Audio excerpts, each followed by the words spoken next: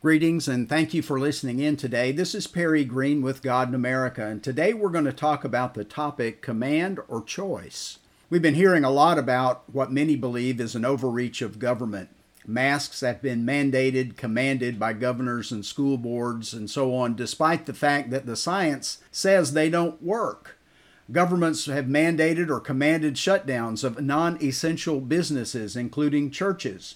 Now we're hearing that in order to travel or for some to keep their employment, the experimental shot is being mandated or commanded on people. We were told it would not prevent a person from getting COVID, which is being proven, nor will it prevent the spread of the virus. We've heard of thousands of deaths as a result of the jab, as well as thousands more serious complications. Yet the mandates and commands are in place. I've heard it's for your own good. But I think the Nazis said something like that to the Jews who were on their way to the showers in Auschwitz.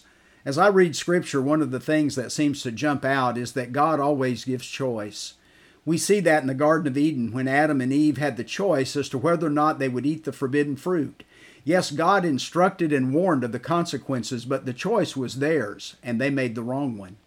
The Hebrews were told of the Levitical laws of quarantine regarding infectious diseases. They were to isolate the infected until they healed and could be declared clean.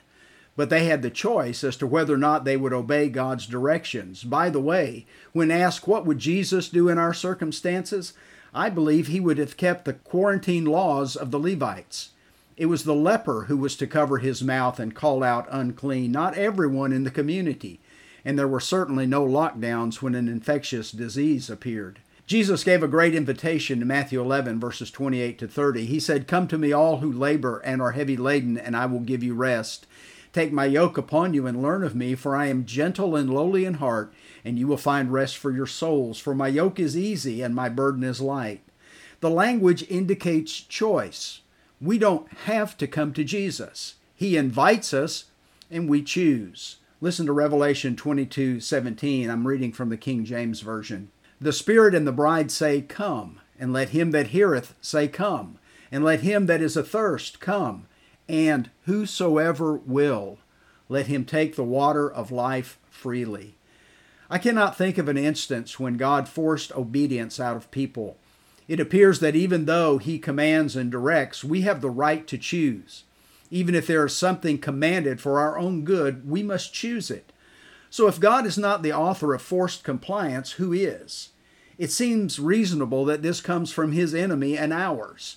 He is the one who would take away our freedom to choose whom we will serve. Jesus warns about this enemy and contrasts himself to him in John chapter 10, verses 7 through 10.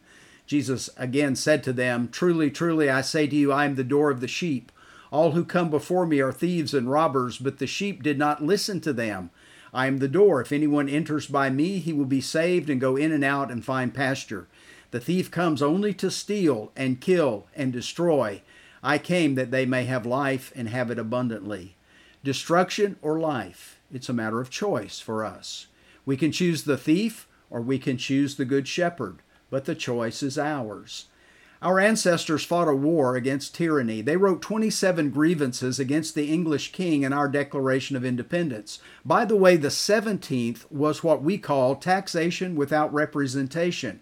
The whole declaration was not about money. Those patriots grew weary of being forced to do things that were contrary to the laws of nature and nature's God, that is, God and his will. Blood had already been spilled at the Boston Massacre on March the 5th, 1770. The black patriot Crispus Attucks is said to have been the first fatality of the Revolution 6 years before we declared independence. In 1774, the British bombed the town of Boston 2 years before the Declaration. Then on April 19, 1775, the British regulars fired on their own British citizens at Lexington, Massachusetts. What was the purpose? Compliance. Oppression was running rampant with mandated behavior from a tyrannical king. It appears we're cycling back. When the COVID shot came out, people chose to get it. Then leaders wanted more people to get it, so they offered incentives. That's not produced the desired results, so threats and coercion have taken root to enforce compliance.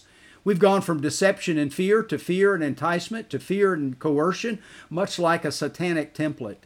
The powers that be are not fully informing us what is in the vaccine, and possible side effects is an example of this deception. By the way, some have found that there's aborted fetal material in the shots. This pharmaceutical industry is supporting the slaughter of innocents through abortion in their campaign to inject everyone. When people in leadership positions feel they have the right to mandate, command, coerce people into subjection, they're not operating from God's point of view. They're operating from the enemy's. This may be governmental leaders, community leaders, or yes, even church leaders. The location matters little. Coercion in any form removes choice. I personally want to be free from tyrannical rule and be allowed to make my own choices, consequences and all. Freedom of choice is in the DNA of America because it is in the will of God. As we close, I want to encourage you to keep the light of choice burning.